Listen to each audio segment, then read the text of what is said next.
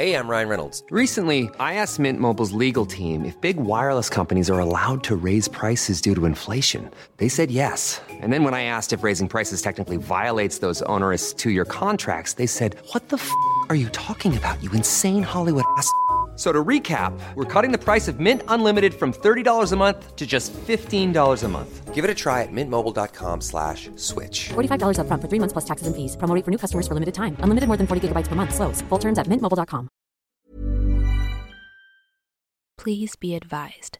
This episode contains descriptions of sexual assault against minors and graphic descriptions of violence. These details may be triggering for some listeners. In April 1971, Carol Spinks, a young black girl, became the first victim in a series of slayings in the Washington, D.C. area. In the period of 17 months, 6 black girls between the ages 10 and 18 were snatched from the streets of D.C., strangled, and then discarded near the side of a road. The homicides were believed to be the first serial killings in Washington, and they came to be known as the Freeway Phantom Murders. 50 years later, these cases are still unsolved. I'm your host, Nisa. Welcome to the Lost Crimes Library. This is the haunting story of the Freeway Phantom Murders.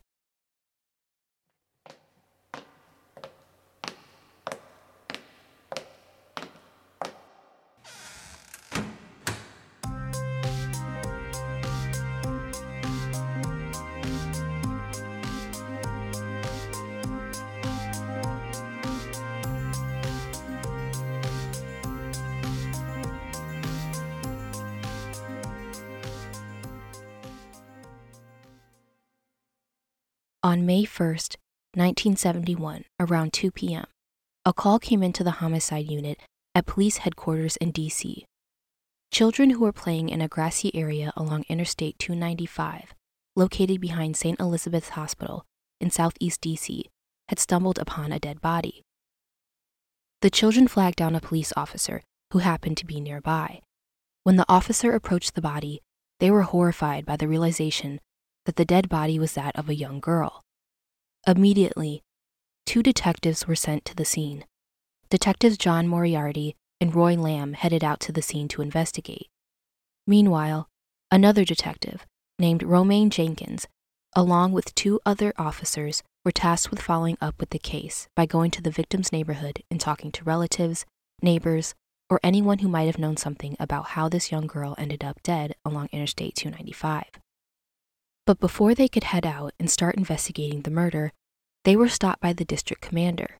You see, the police department was battling war protesters during this time, and the district commander wanted the officers patrolling the streets, helping with prison control, and waiting on standby in case anything went wrong during the protests. This struck Detective Romaine Jenkins as odd because, as far as she knew, murder always took precedence, even over protests. But she obeyed the instructions of her district commander and worked the protests while other detectives were sent out to handle the case. After investigating the scene, detectives learned that the victim was Carol Spinks. Carol was a shy 7th grader at Johnson Junior High School at the time of her murder. She was also an identical twin who loved to jump double Dutch rope with her friends, play jacks with her sisters, and show off her hula hooping skills to anyone who was willing to ask. Detectives also learned that Carol had been abducted 6 days prior to the discovery of her body. Carol's older sister, Valerie, who was 24 at the time and lived across the hall from Carol and the rest of their family, gave Carol $5 to go run some errands for her. She convinced Carol to go buy some TV dinners, bread, and soda, even though Carol knew their mother had told the younger children not to leave the apartment while she was gone. Carol's mother, Allentine, was visiting an aunt in Brentwood, Maryland. With Carol's older sister across the hall, and with the rules set in place, Allentine felt safe leaving her children there alone. Plus, she knew that her children were aware of the consequences that would come from disobeying their mother. A whipping with a switch or a belt, or sometimes an extension cord. However, Carol Spinks decided to take the risk. She only needed to walk 4 blocks to the nearby 7-Eleven and then head straight back to the apartment like nothing ever happened. But Carol didn't make it far before her mother spotted her on the way to the 7-Eleven.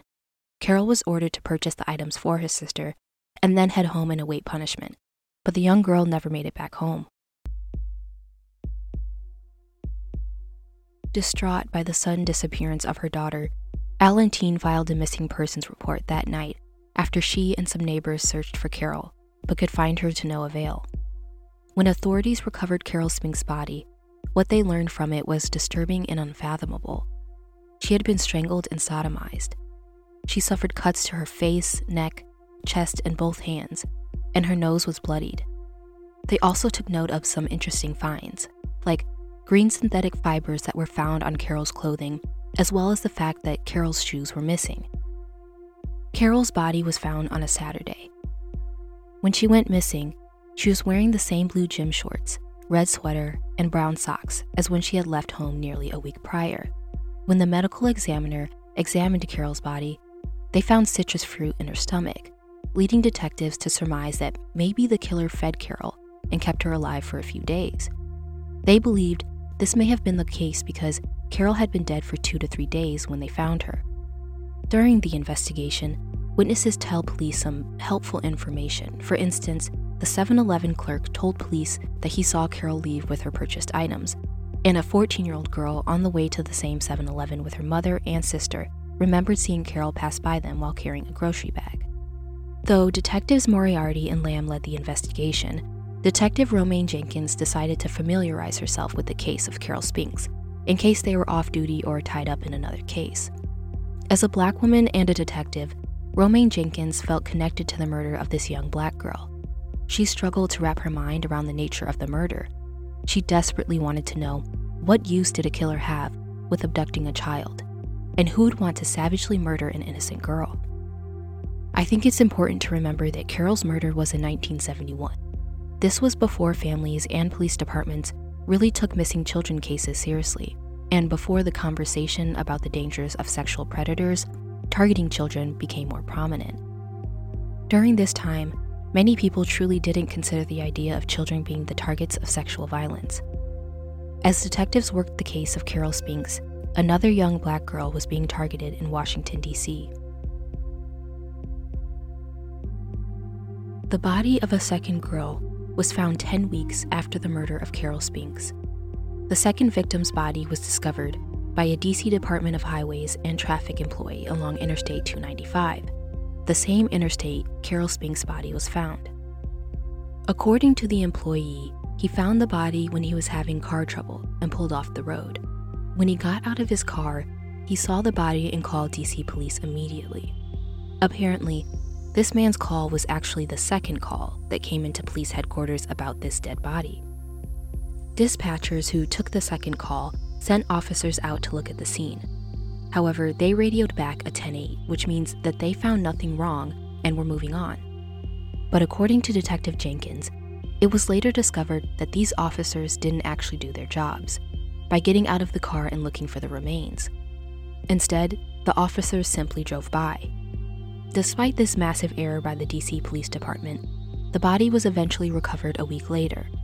On July 19, 1971, one of the callers returned to the site and saw that the body was still there and rotting from the intense heat. Angry by the inaction from the police, the man told his boss, who then drove by the body, saw it, and then made a call to his friend, who happened to be a DC police sergeant. When the sergeant asked the man if he ever called the police to notify them of the body, the man said, quote, "Yeah, but nobody came," end quote. When investigators finally came out to the scene, they realized that this second body was abandoned only 15 feet from where Carol Spink's body was found. The victim's name was Darlenia Johnson, and she was just 16 years old. She had been reported missing on July 9, 1971. She went missing after telling her mom, Helen, that she was going to work at the Oxen Run Recreation Center. Darlenia told her mother that she planned to stay the night at a sleepover the center was having for kids, but Darlenia never showed up. Darlenia's body was found 11 days later, with her face and body so badly decomposed that the medical examiner had to cut off her fingers to identify her. Keep in mind, back then there was no DNA testing, so authorities could only really turn to fingerprints when identifying bodies. Because her body had been left to decompose in the sweltering July heat due to the police department's negligence, Darlenia's cause of death couldn't be determined. It is possible that if police found her on the day the call came in, her cause of death could have been determined. With the discoveries of the bodies of Carol Spinks and Arlenia Johnson along Interstate 295, police still had no suspects in these two homicide cases. And although the cases were similar, police didn't consider the two cases connected, and they definitely didn't consider Carol and Arlenia as victims of a serial killer. 9 days after the discovery of Darlenia Johnson's body, a hitchhiker who was traveling along Route 50 in Cheverly happened upon a body. The victim was identified as 10-year-old Brenda Faye Crockett. She was a young black girl with adorable dimples and lots of friends. Brenda was one of those girls who loved smiling for a camera and attending church with her family. When detectives first arrive at the scene, they are shocked and horrified by what they find. Brenda was found sprawled alongside the road, wearing blue and white print shorts and a matching halter top. As detectives moved in closer and examined her body, they noticed that Brenda had been strangled and raped, and like Carol Spinks, Brenda had green synthetic fibers on her clothing. Prince George's County homicide detective, named Hillary Skukalowski, who was the first detective on the scene, recalled placing clear plastic bags on Brenda's tiny hands in attempts to preserve evidence before placing Brenda's 4'6" body into a plastic bag so she could be transported to the Prince George's Hospital morgue.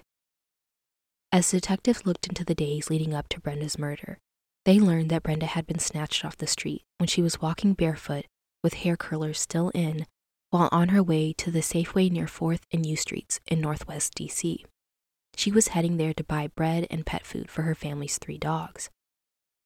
Her mother had sent her out to run the errand around 8 p.m. as the neighbors' kids were settling in for a movie night on their street. At the time, her mother, Retha, thought that Brenda took a friend with her to the store. When Brenda didn't return from what was considered a quick trip to the store, her mother went looking for her, while Brenda's younger sister, Bertha, who was just 7 years old, stayed at the house with her mother's boyfriend. On that same night, at 9:20 p.m., the phone rang at the Crockett residence. It was Brenda on the other end. While sobbing, she told her sister Bertha that a white man snatched her up and took her somewhere in Virginia, but was going to send her home in a taxi. According to police records, Brenda called home again, 25 minutes after the first call.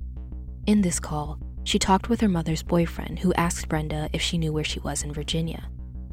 The police record report states that Brenda said, quote, "No, did my mother see me?"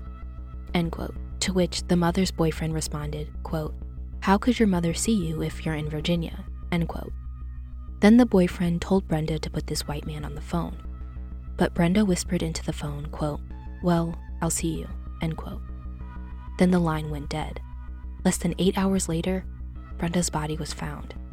Something interesting to note in this case is that despite Brenda being abducted while walking barefoot, when her body was found, her feet were clean, as if they were washed by someone. This discovery is just one of a few circumstances in the case that are eerie and bizarre. For instance, why did this man allow Brenda to make a phone call to her family? Well, Detective Romaine Jenkins had a theory about the call. Was it possible that the killer knew Brenda's mother and wanted to find out if she saw him with Brenda? Why would the killer let the girl call home not once but twice? Was it because the killer had to make sure that the mother didn't see Brenda or the killer? Brenda Crockett was the 3rd black girl who was murdered within a few months. There was someone in DC abducting little black girls, raping them, killing them, and then discarding them on the side of the road. And yet, police were no closer to finding their killer. And while each case began to stall, another black girl was being tortured and killed. By fall 1971, another black girl disappeared from the DC area.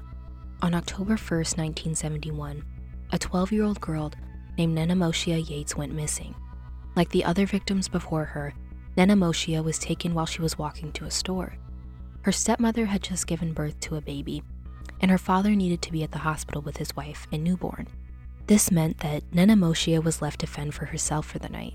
So at 7 p.m., she set out to pick up some sugar, flour, and paper plates from the Safeway store, located about a block from her family's apartment in the 4900 block of Benning Road Southeast. On her way home from the store, Nenemoshia vanished. It was a 16-year-old boy, who found her still warm body 2 hours later along Pennsylvania Avenue, just east of the District of Columbia. At the time of her murder, she was attending Kelly Miller Junior High School as a 6th grader, and like the other victims before her, she had been strangled and raped. At the time of the murder, Detective Romaine Jenkins was the night supervisor, and she dispatched 2 detectives to go investigate the scene. When they searched the scene, detectives found green synthetic fibers on Nenemoshia's clothing, just as in the 2 of the other 3 cases. It wasn't until Nenemoshia Yates's murder that the media became invested in the cases. The media finally began pressing the police about whether the homicides were connected. They also began referring to the killer as the Freeway Phantom. Police were now seriously considering that these cases were linked and that maybe they had a serial killer roaming DC. 6 weeks later, the 5th victim of the Freeway Phantom was found. 18-year-old Brenda Woodard went missing on November 18, 1971, after she stopped at a restaurant called Ben's Chili Bowl with a classmate from Cardoza High School in Northwest. Before she vanished, Brenda was attending night classes to perform her typing and shorthand skills. Usually, her classmate gave her a ride home, but his car was in the shop, so the 2 of them decided to take a bus. Brenda got off at 8th and 8th Streets Northeast and transferred onto another bus, while her classmate continued on. While out on patrol around 5 a.m. the next morning, a Cheverly police officer named David Norman noticed Brenda's dead body on Hospital Drive, which is just south of Route 202 near Prince George's Hospital. Officer Norman remembered shining his flashlight into Brenda's eyes and checking to see if she would blink, but she never did. Brenda's body was found with her burgundy crushed velvet coat draped over her. The black turtleneck she was wearing was now turned inside out, and some buttons were missing from her coat and skirt. Further investigations determined that she had been raped, strangled, and stabbed 4 times. She also had defensive wounds on her hands that made it clear she fought for her life against her killer. When detectives searched the pockets of Brenda's clothing, they find something puzzling: a note. The note was stuffed in her pocket and was written in pencil. The note read, quote, "This is tantamount to my insensitivity to people, especially women. I will admit the others when you catch me if you can." End quote. And it was signed Freeway Phantom. Although the note was signed Freeway Phantom, the detectives were certain that the person who wrote the note was Brenda Woodard. They believed that the killer dictated to her because the FBI was able to match the writing to other writings by Brenda. Detective Romaine Jenkins believed that because the writing was in Brenda's quote-unquote normal handwriting and the note contained punctuation, Brenda must have known her killer. Detective Jenkins suggested, quote, "There were no signs that she was nervous when she wrote the note. You don't think calmly like that if someone has kidnapped and assaulted you," end quote. However, I personally struggle with this theory that Brenda knew her killer. Just because she knew her killer doesn't mean that she wasn't nervous or scared. After all, wouldn't most people be scared and nervous if someone they knew acted out of character and suddenly kidnapped and assaulted them? I think familiarity doesn't necessarily take away that component of fear. Not to mention, she may have included punctuation in the note because the killer ordered her to. Or, it's possible that as someone who was taking shorthand and typing classes, Brenda was used to naturally adding punctuation in whenever she wrote. Personally, as someone who has a degree in writing, I think I would still include punctuation in a note, even if I was scared or if my life was threatened, just because it's that ingrained in me and it's become muscle memory at this point. 10 months passed, which made Detective Jenkins, as well as other police, believe that the Freeway Phantom had left the DC area or had been locked up for other crimes. But on September 6, 1972, those theories all changed when the body of Diane Williams, a 17-year-old, turned up. On a September day in 1972, a trucker who had pulled off to the side of the road found the body of Diane Williams. Diane had spent the evening with her boyfriend, who walked her to the bus stop for her trip home to Haley Terrace in Southeast DC. The young girl was strangled and left abandoned along I-295, about 200 yards south of the DC line. When police searched the scene, they noticed her name was written in all uppercase letters on her white sneakers, and $1.26 was left in the hip pocket of her jeans. It appeared that Diane Williams was now the sixth victim of the Freeway Phantom. After Diane Williams, it seemed that the murders just stopped, for good this time. Detective Romaine Jenkins became a supervisor in the patrol division, but she never stopped thinking about the Freeway murders. In 1974, the FBI created a task force to investigate the homicides, and at one point, the task force enlisted the help of 100 detectives and federal agents from D.C. Prince George's County and the Maryland State Police. According to the Washington Post, the task force developed hundreds of suspects, including a 4-star general, a St. Elizabeth Hospital psychiatrist, and a wealthy Prince George's developer who owned property in Southeast D.C. At one point, the task force questioned a man who owned a teen club where Darlenia Johnson frequently hung out. Alongside this man, they questioned another man who someone allegedly saw in a car with Darlenia after she was reported missing. During questioning, police used sodium pentothal, a truth serum, on this man. This was the first time the department ever used this technique. However, he was cleared of suspicion. The task force produced the strongest suspect so far, a man named Robert Askins. He was a computer technician and former patient at St. Elizabeth's Hospital, who had served time for the 1938 death of a D.C. sex worker. He was freed 20 years later, in 1958, after his sentence was overturned due to some legal technicalities. A few years after the Freeway murders, a D.C. police detective named Lloyd Davis interviewed Robert Askins about his involvement in other unrelated rapes, and he learned about his prison time. In March 1977, Detective Davis received a search warrant from a D.C. Superior Court judge. This allowed him to search Askins' row house. They found the appellate court's opinion from his conviction, which used the word tantamount. This is the same word used in the note that was found in Brenda Woodard's pocket. Police found this to be of significance because they considered it to be an odd word for someone to use. To them, it was one of those words that most people don't include in their everyday vocabulary. And in 2006, Detective Davis told the Washington Post that, quote, Askins is known to use the word when attempting to stress the importance of matters related to his work, end quote.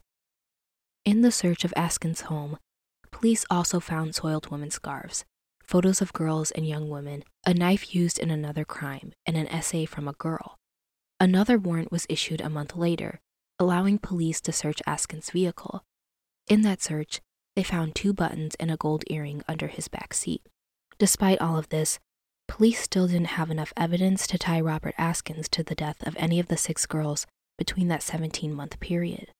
Remember those green synthetic fibers found on many of the girls? Well, those fibers did not match fibers found in the home or car of Askins. Not to mention, the hairs that were found on the bodies of the victims also came back negative for Robert Askins. It turns out that Askins was later convicted of kidnapping and raping 2 women in D.C. several years after the Freeway murders. He received a life sentence for those crimes and died in prison on April 30th, 2010, at the age of 91. A man by the name of James Trainum revisited the Freeway Phantom murders back in 2009. This D.C. detective believed that the police, quote, tried to squeeze him, meaning Robert Askins, into the box they created, and it just wasn't working, end quote.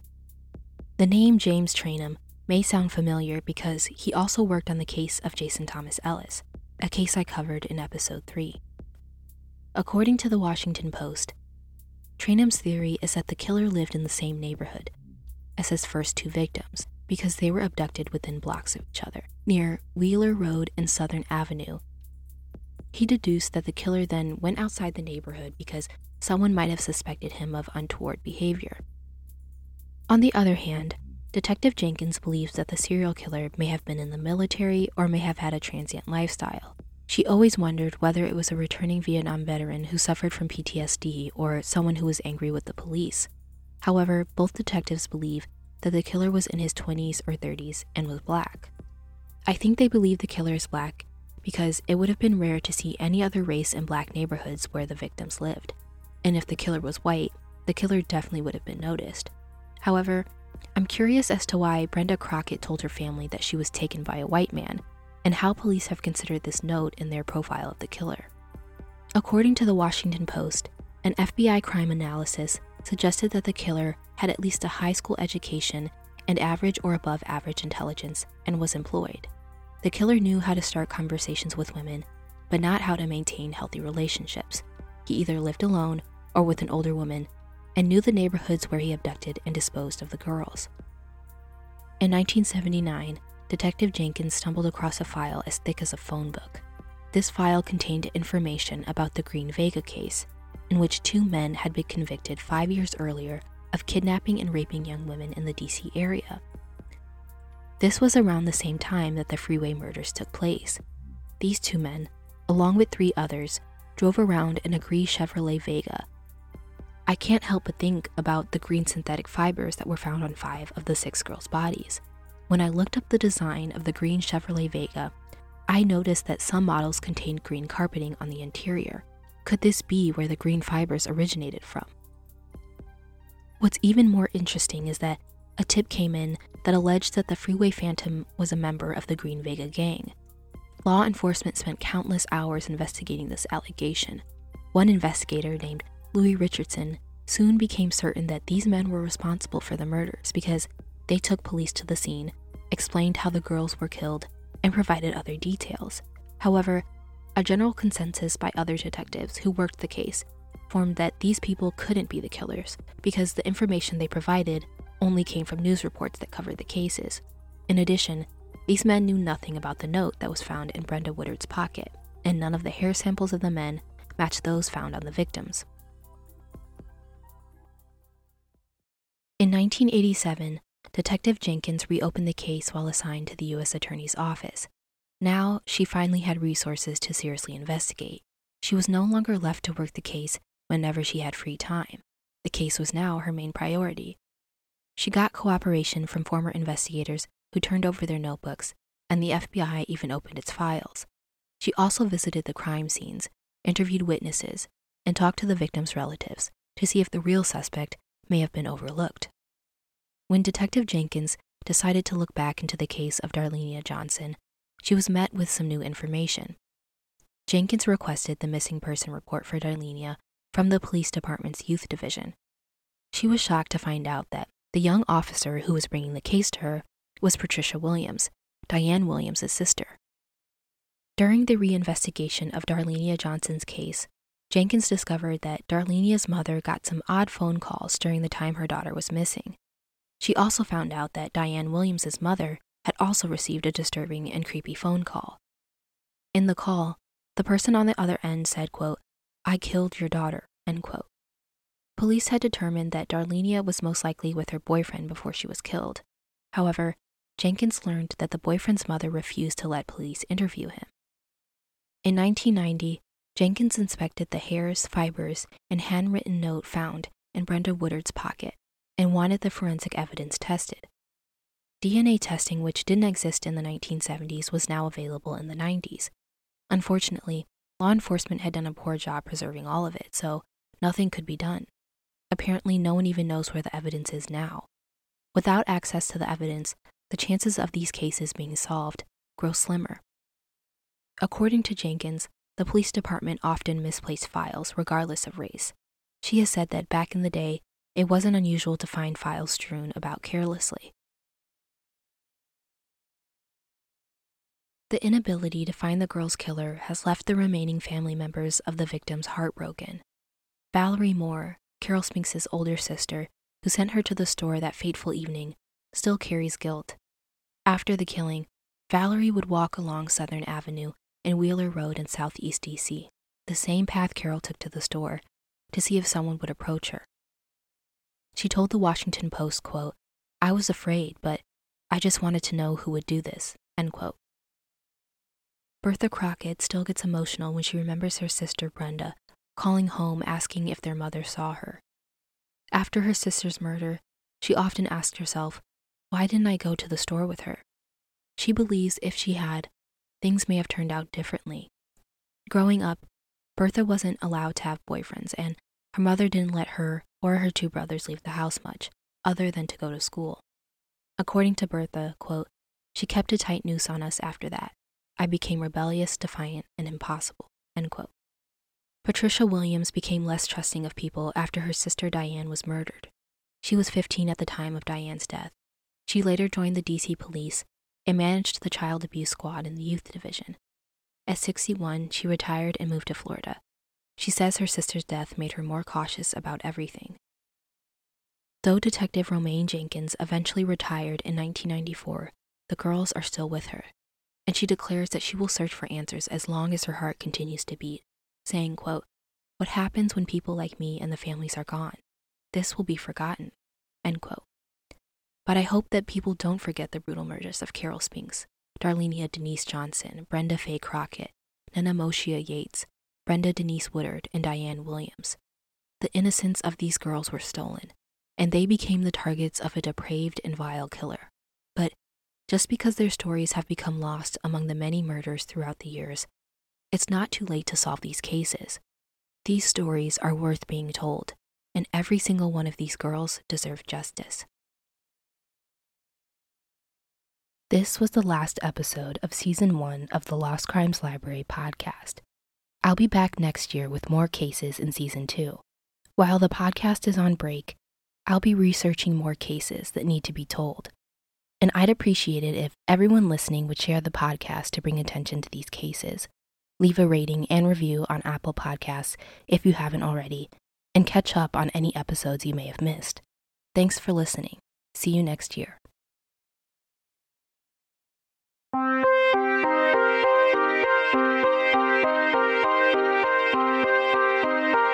If you want to interact with the podcast on social media, or share with me some of your own theories about the cases, be sure to follow the podcast on Twitter at the LCL Pod. Don't forget to share the podcast so we can get more attention for these very important cases. And don't forget to follow the Lost Crimes Library so you won't miss any new episodes. Thank you for supporting the show.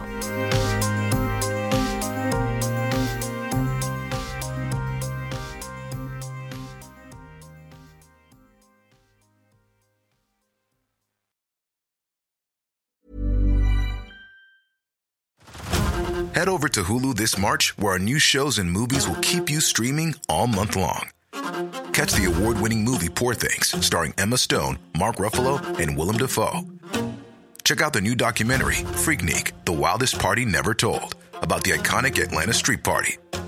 And don't miss FX's Shogun, a reimagining of the epic tale, starring Anna Sawai.